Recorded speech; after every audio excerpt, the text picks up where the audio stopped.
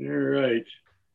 So I wanted, there's just a couple of things I wanted to bring out, and part of this all ties together with, and I said we would be visiting um, verse 26 and verse 27 again today. Um, in verse 26, it says, I got to find it here. There we go. If anyone considers himself religious and yet does not keep a tight rein on his tongue, he deceives himself and his religion is worthless. Religion that our Father accepts as pure and faultless is this: to look after the orphans and the widows in their distress and to keep oneself from being polluted by the world. All right. I wanted to just talk for just a little bit about this idea again, more on the idea of pure religion. I'm reminded of the passage in First Samuel where um, Saul has fought against a nation, has won. He was commanded by God to put the sword everyone that was in that nation. He was also commanded to not take any of the offerings, any of the cattle, the herds, any of that, because it was supposed to be an offering to the Lord. It was kind of an all-encompassing offering that would wipe the area clean of the pollution of the false religions that they were practicing and the false practices they had. Samuel doesn't arrive before the battle. He arrives after the battle. Israel is coming back, and they're enjoying the fact that they've had just a great experience. God's given them victory. And Samuel comes up and he goes, "Whoa, wait a second. What is that lowing I hear? Why are there cattle? Well, why is the king still of this other nation still alive?" And of course, Saul has all kinds of excuses. The one being, well, we saved the best for last because we're going to sacrifice that to God, missing totally the point that it was all supposed to be sacrificed to God. That was why it was all to be put to death. All of the cattle, all of the herds, everything. So Samuel says this, which I think is just amazing. He says, "Does the Lord delight in burnt offerings and sacrifice as much as obeying the voice of the Lord?" What a great question. How often do we do stuff and whitewash it with the idea that we're doing it for God? That's why we're doing it. And he goes on to say this. He says, to obey is better than sacrifice. He's talking about spiritually, the type of sacrifice God wants is obedience. He's arguing that the actual worth of worship was contingent upon our moral behavior. Boy, that flies right against all the stuff. People sometimes think that if they give to the church, they'll win some brownie points. I might be a person of low moral character outside the church, but in the church, I'm going to pay for a new roof, and that's going to make me good. That's going to earn me brownie points for God. And God says, no, it's not. He goes on to talk about the fact that living a life of injustice is one that lacks compassion, and that therefore makes our worship worthless. Proverbs tells us in Proverbs 14:31, it says, "He who oppresses the poor shows contempt for their maker, but whosoever is kind to the needy honors God." Wow. We get a chance to do that in just a little bit here when we're going to be, some of us are going to be meeting up at Panera and going, giving Gary a bunch of stuff to give to the homeless. We're going to show that we're compassionate and that we are honoring God by taking care of the needy. It's interesting. We talked about this. I think it was on Thursdays a couple of years ago. We did a book called Generous Justice. Yeah, Tim Keller. Keller. And in that book, we talk about two specific Hebrew words that seem to be juxtaposed all the time in Scripture, especially in the Old Testament. It's the idea of justice and righteousness must be combined. Both Amos says, this is one that I always love. Amos 5:24 says, "Let justice roll like a river and righteousness like a never-ending stream." That's called parallelism in Hebrew poetry. It's set up that the two are co-equal. They relate to each other, and so there's an importance that we do that. And the idea of this is the first word it talks about justice is mishpat, and it has this idea of rule or judge, to warn, to deliver, to vindicate. It's used to talking about restoring the condition of harmony, of wholeness, of equality. It's actually it's almost synonymous. It could possibly be used as a synonym for another Hebrew word that we know that's called shalom. This completeness, this everything being right, both not only just between me and God, but between my peers, physically, spiritually, everything is at peace and is working the way it should. The second word is siddiq, I guess, and it conveys the notion of right order in general, of God, a right order before God, or justice.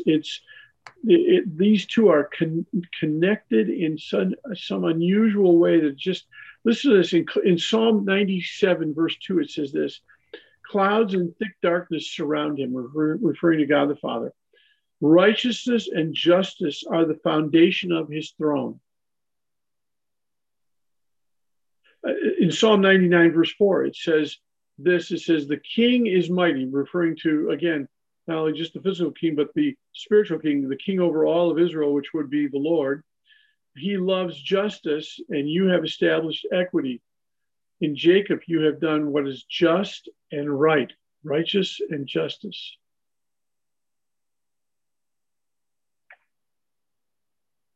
Well, Jeremiah, go ahead. When you talked about, practicing, giving and doing it, between you and God and not in front of others. And that, goes to Matthew 6 and, Sermon on the Mount, that, that if you do it in front of others for their praise, then you've received your reward already, and you're not going to receive it from God. Yeah. It's very true. And it starts out with, you talk about pure religion, and, it starts out, be careful not to practice your righteousness in front of others. Yeah, it's kind of like, don't let your right hand know what your left hand is doing, and vice versa, right? Yep. And yet it is so tempting to want to get an attaboy from those around us, Oh, look what I did. Well, and then 27 talks about that, keep oneself from being polluted by the world. Yeah.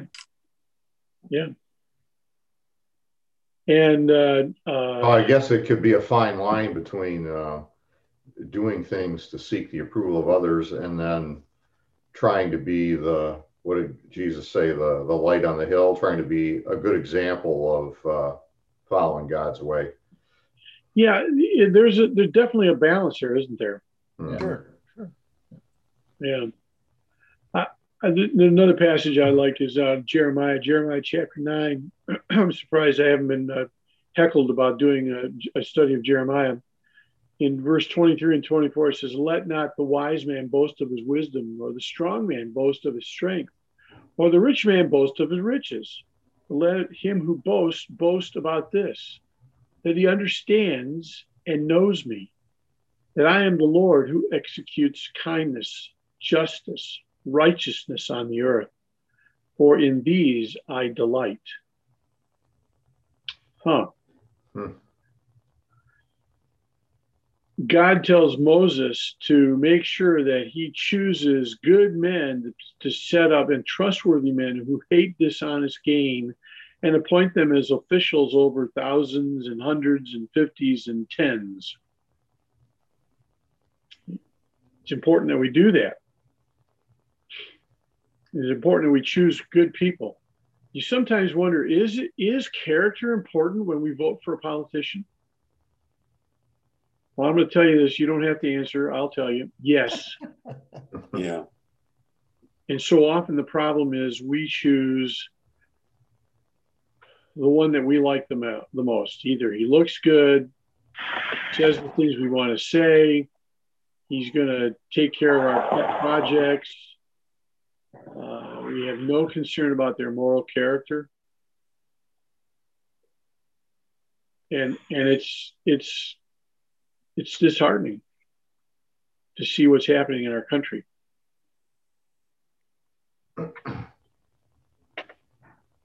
So yeah, that character thing when you're talking about leaders, that will really come through when the unexpected event hits, things you haven't even contemplated when you're voting. Well, I'm reminded of, and I guess he's far enough removed that I can talk about him, and it won't be considered ill will on my part.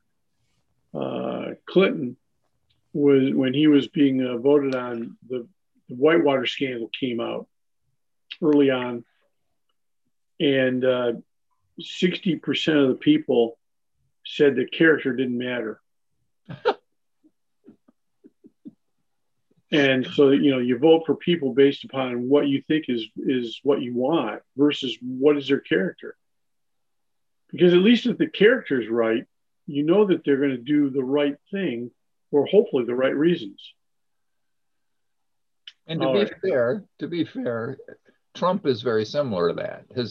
He's not a really nice guy.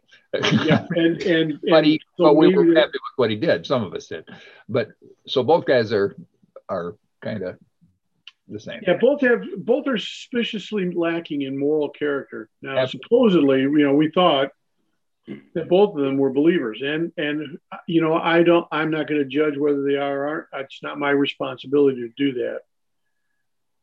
But I'm sure glad that I only have to answer for my own actions, and I don't have to answer for everyone else's, because there's some people I don't want to have to answer for their actions. See, I always thought politics was the ability to hide your character. Oh. That must be true. All right. I want to move quickly from this subject because I want to talk about impertinent speech, and I'm afraid if we go too far down that road, we're going to have some very impertinent speeches happening. That's right. Well, before you leave that topic,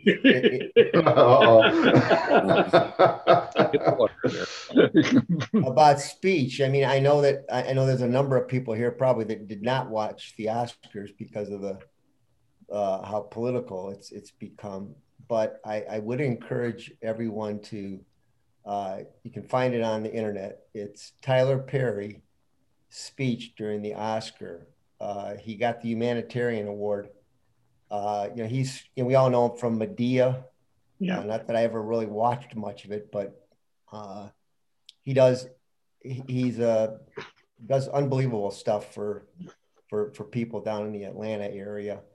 But he gave a speech, and he talked about hate, and that there's just so much hate. And he says, we need to get away from hate, and that means we need to go to love. But then at the end, the one thing that he said that I guess it sort of, at least the way I heard it was, that sort of goes to politics. He said, things only get done in the middle. And I think that is so true, because when and that's why we're so divided, because it's got to be my way or the highway. And it was Ronald Reagan that said half of a loaf is better than no loaf. Yeah. So yeah, there's some definite. I heard definite truth in that on the Christians. A couple of the Christian stations were playing that part of that speech from Tyler Perry. It was very good. Yeah, you can like I said, you can go online. I Googled it and you can see it. It's just it's like 4 minutes or something. But good. Seen it on TV. Yeah, they did just that cut. Yeah. Yep. Yeah, just not the whole thing, not the whole Oscar, but just his that 4 minutes. Yeah. Yeah. Gotcha. All right, so let's get back to intemperate speech. It talks about we need to protect the dignity of the poor by giving materially and giving generously, but he also talks about us protecting the dignity of others in the realms of, shall we say, public and private, let's call it discourse. I think he includes in that the idea of impassioned, spontaneous utterances that we sometimes say, as well as calculated, impertinent speech, say gossip. Words have great power to heal and they have great power to wound. We used to say that sticks and stones may break my bones, but words will never hurt me. That's not really true. Think about what happens, especially with if we've had kids or we've had grandkids, and we know how easily they're wounded by things that we've said. And gossip, as you know, can have major, major tragic consequences. We've all seen or heard stories of young people who were, things were said on social media that ended up being so bad for this young person that they would take their life as a result of what others were saying. It's tough. And there's probably nothing that can destroy a church faster than gossip.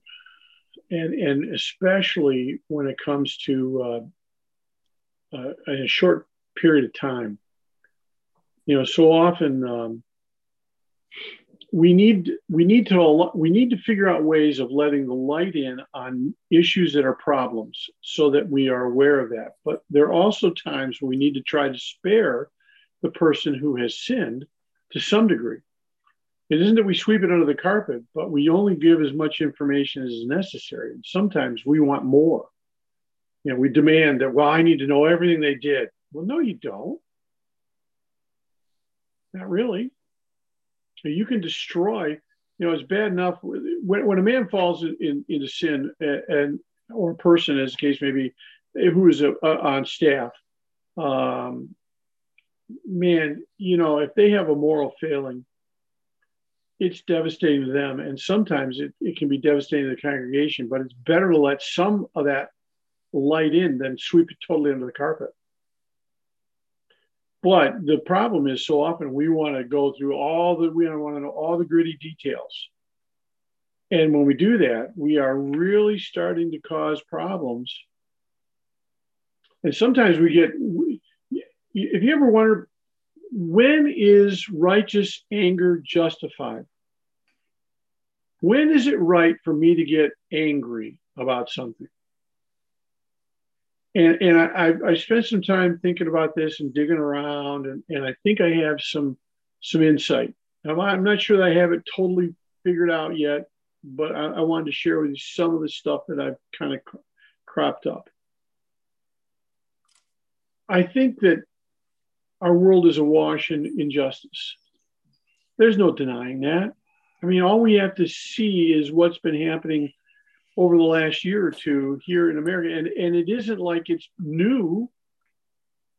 Our African-American brothers and sisters have known about this way longer than some of us have just suddenly joined the party. And I'm sure they're saying, well, it's about time. But we have groups that besides them that have faced disenfranchisement. Asians have had problems in certainly more recently We had an Asian problem, a gentleman that was beaten a number of years ago, remember, because he was an Asian. I was down in Detroit. I forget the exact, all the particulars of the situation, but it isn't just that. We tend to disenfranchise people who are, I don't know, how about homosexuals? How about pro-life groups being disenfranchised? What about pro-choice groups being disenfranchised? What about AIDS patients? What about marijuana smokers? What about the gun control lobby? What about gun rights lobbies? What about smokers' rights? What about women, minorities? How about even white males? Each of these, at one time or another, has felt themselves worthy of displaying righteous indignation for what's been going on for them. Some of us have joined the fray for them, whoever them is. James tells us to be very slow and deliberate in our approach. When is righteous anger justified? Well, as I've searched scripture, here's what I've come to there's about 3 or 4 factors. I think the first thing I look at is let's look at biblical patterns of righteous anger. I'll give you an example. Amos, we've already talked about Amos once. Bring him up again. Here's Amos in chapter 4, verse 1 through 3. Hear this word, you cows of Bashan, on Mount Samaria, you women who oppress the poor and crush the needy, and say to your husbands, bring us some drinks. The sovereign Lord has sworn by his holiness, the time will surely come when you will be taken away with hooks, and the last of you with fish hooks. You will each go straight out through the breaks in the wall.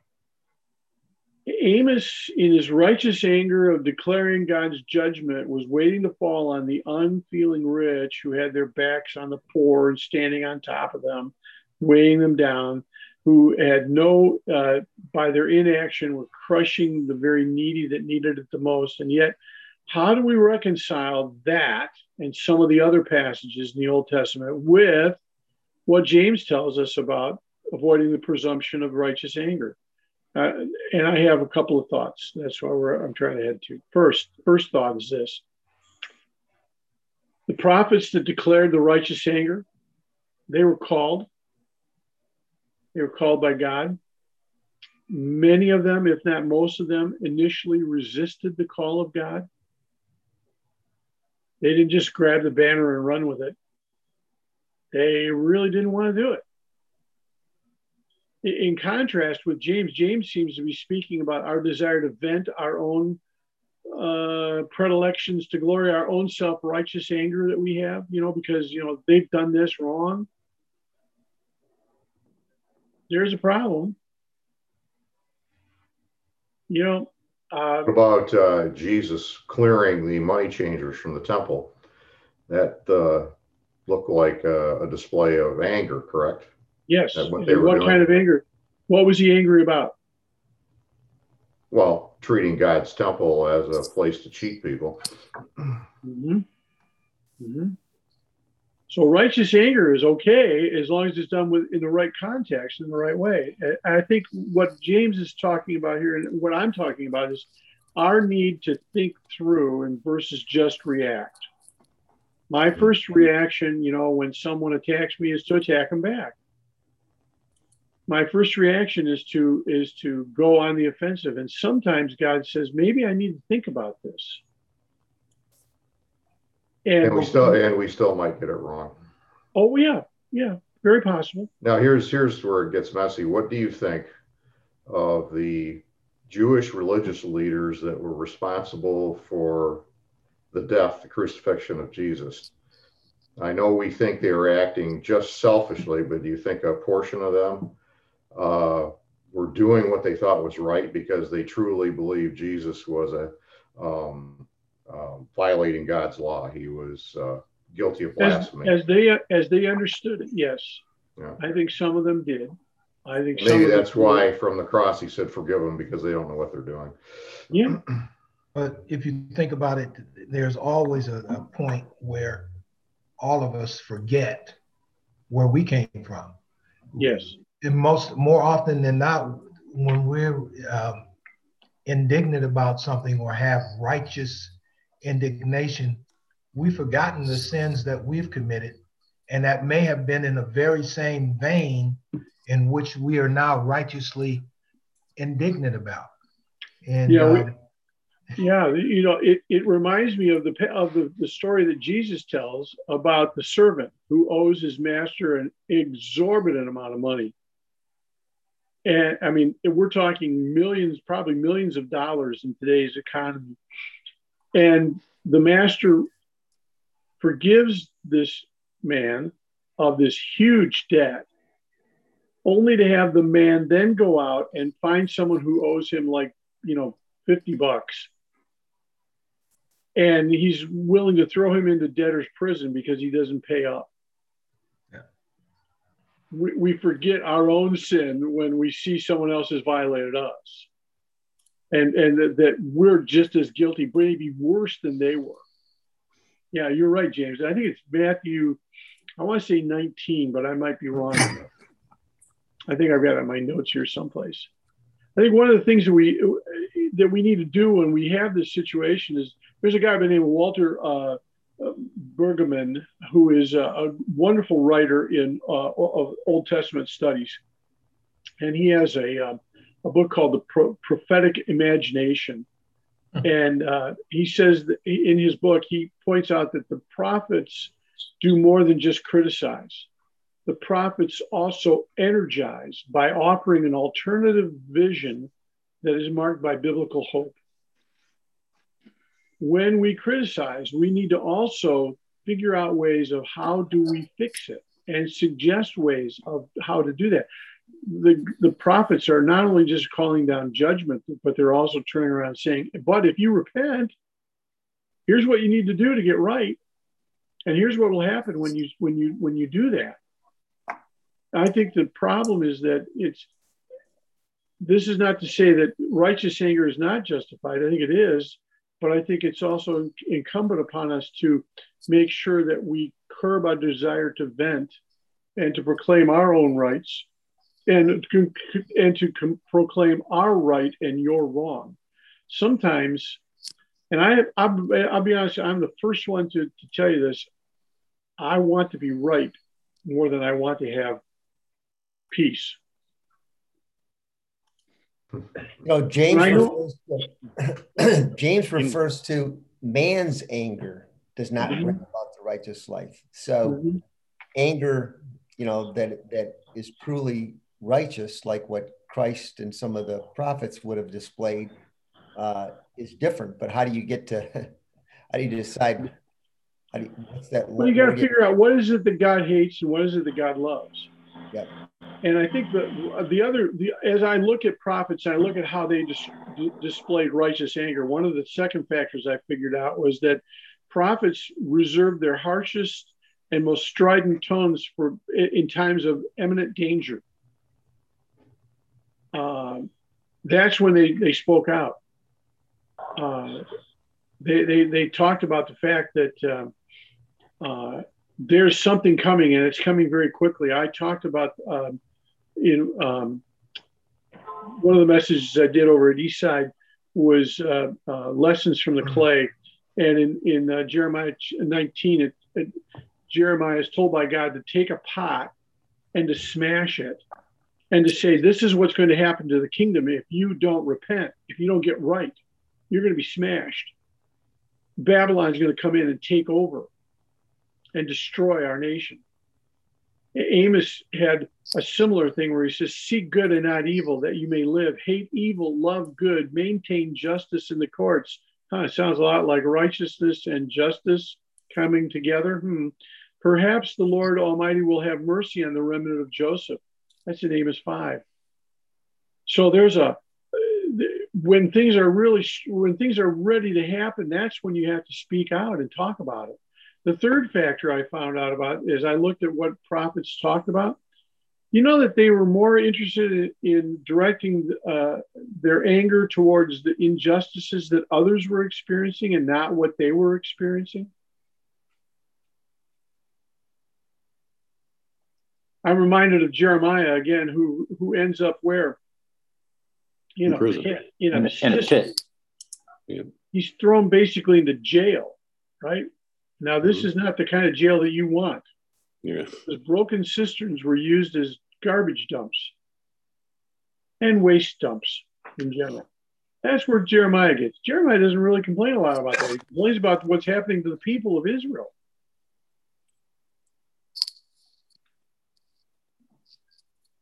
You know, he complains bitterly to the Lord about the abusive situation he experienced to his enemies, but he never damned the false prophets in the nation of Israel for the way they were treating him.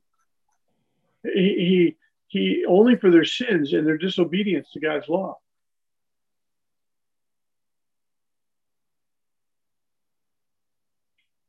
Everything that we hear from James here is active. It's based a lot on action and what we do, what we think we should do. Verse 22, be doers of the word, and not only hearers. Okay, we define ourselves religious. I'm surprised he doesn't talk about faith. Yeah, he'll get to that. You know, what I'm saying is your life, you want to be looked upon, oh, he's good. It's your religiosity or it's your faith, basically. Because he makes a distinction here between the religious person and the faithful person. There's a huge mountain in between. You know, that's why he says, valley. Yeah. Yes, be doers of the word. Meaning, you have heard the word, you apply to your life, now obey it in doing it. Okay, so here's a question. Here's a question for us then. When injustice comes our way personally, how should we respond? Is there a scripture that would give us a hint? Count to 10. Count to 10, okay. It's a good start. Pray for your enemy. The Lord says pray for your enemy. Yeah. You know. What else? Who wants to pray for your enemy when you get offended? Well, I want to pray for them. I just want to pray that God destroys them. But I'm just. Well, there are two different things. When somebody offends me because I'm a Giuseppe, or there's another way if somebody offends me because of my faith. Right, and the Sermon on the Mount talks about that. Yeah. Blessed are you when men revile you and say all manner of evil against you for my sake. Yeah. For great is your reward in heaven. But I'm thinking about something that Paul says. This is where I'm headed. In 1 Corinthians. Anybody remember what he says? He's talking about lawsuits. When you take your brother to the tribunal, settled before get there. Yeah. He goes on to even say something even harder to accept, because we all hate it when God hits us in the pocketbook, right? Here, listen to this in 1 Corinthians 6, verses 7 and 8. The very fact that you have lawsuits among yourselves means that you are completely defeated already. Why not rather be wronged? Whoa, wait a second. Why not rather be cheated? Whoa, hold the horses there, Paul.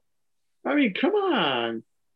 Instead, you let yourself be cheated and do wrong. You do this to your brothers. Well, Jesus said it better in the gospel.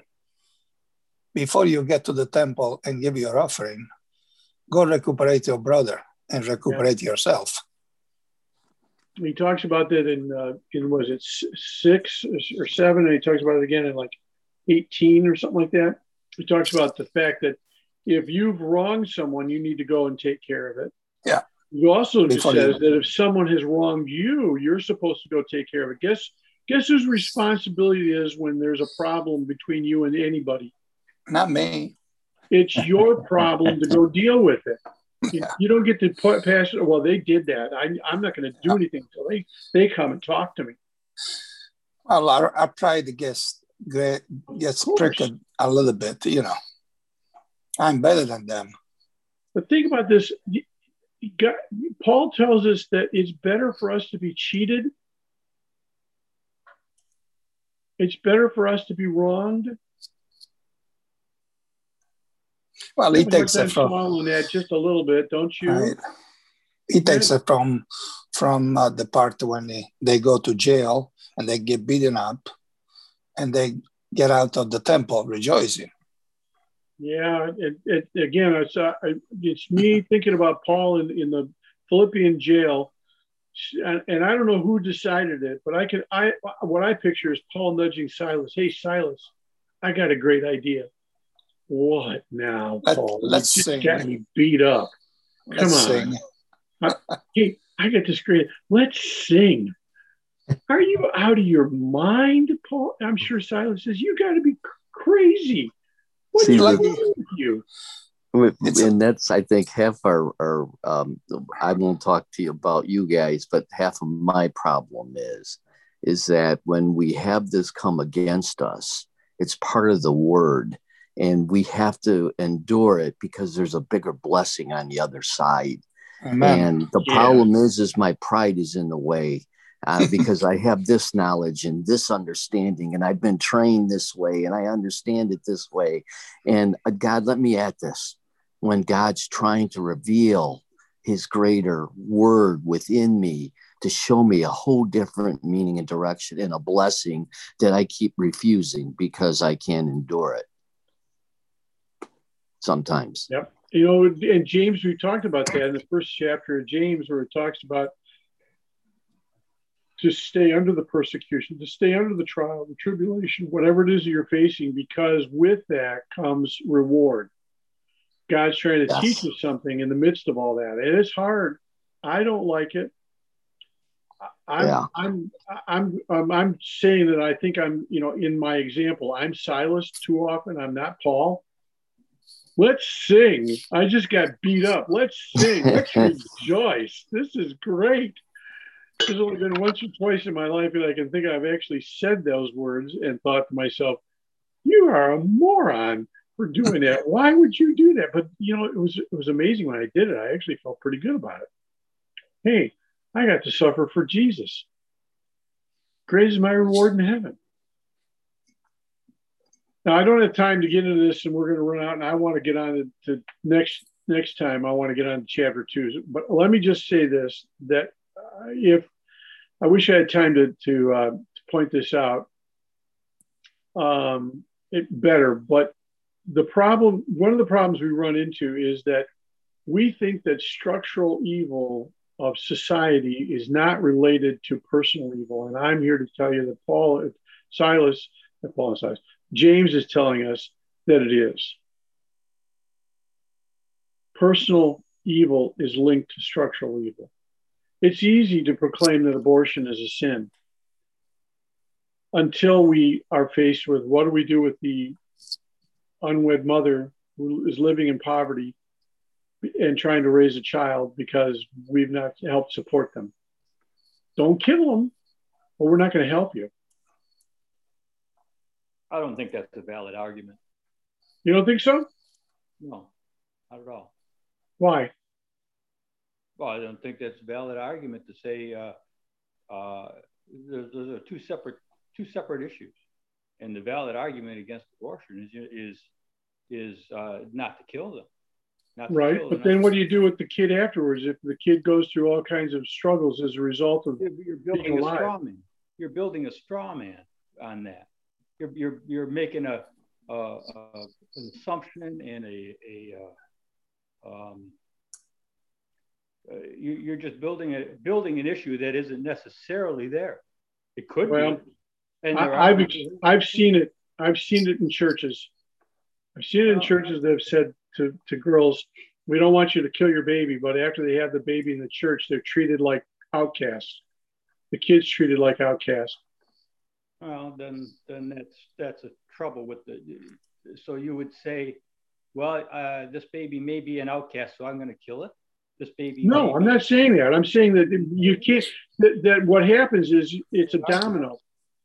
If you're going to help the woman and say you want her to keep the baby, then you have to help her with the baby as well.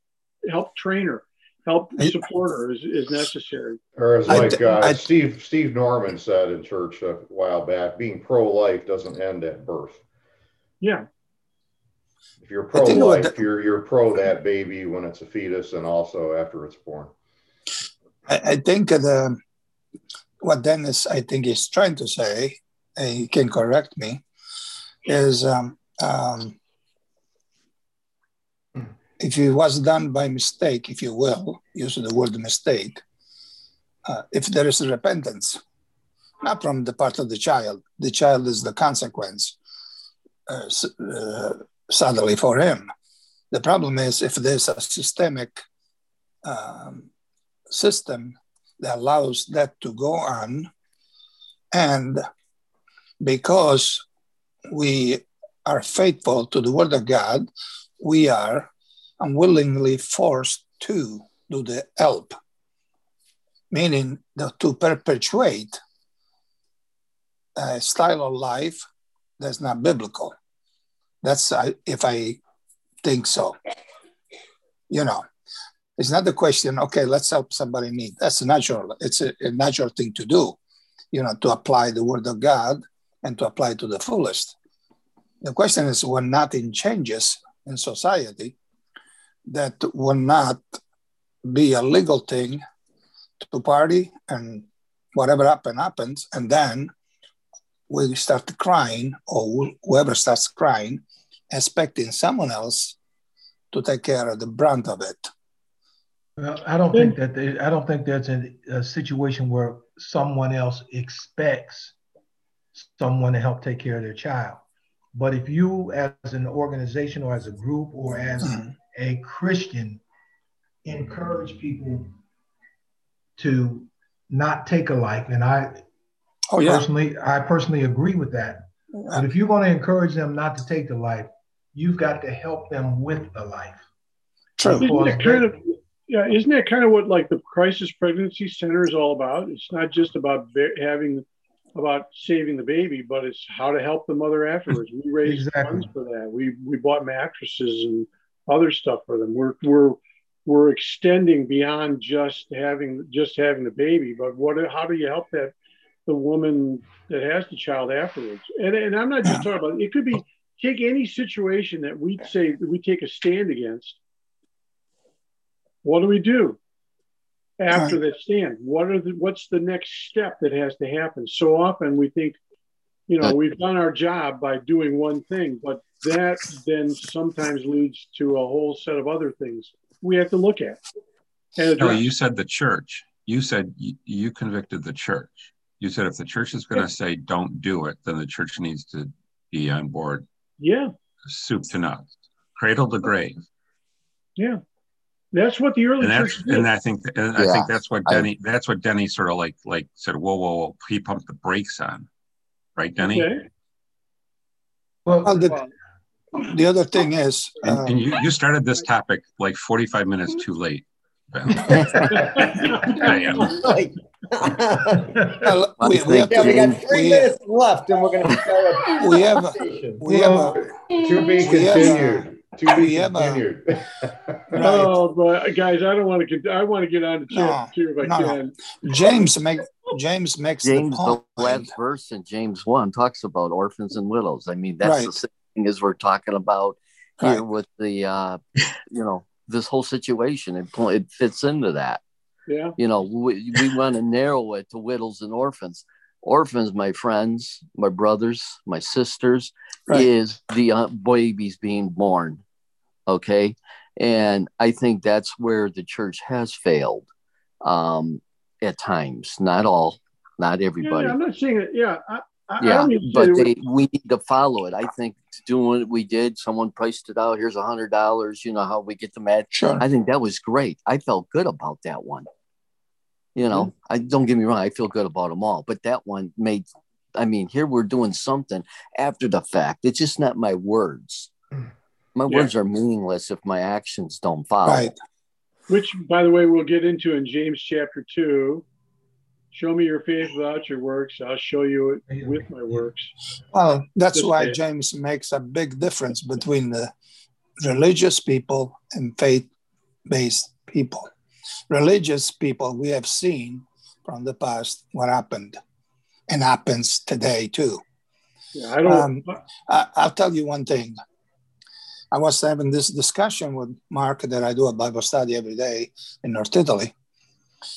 And 120 migrants just drowned in south of Sicily. Supposedly there was a Libyan Coast Guard nearby, which didn't do nothing.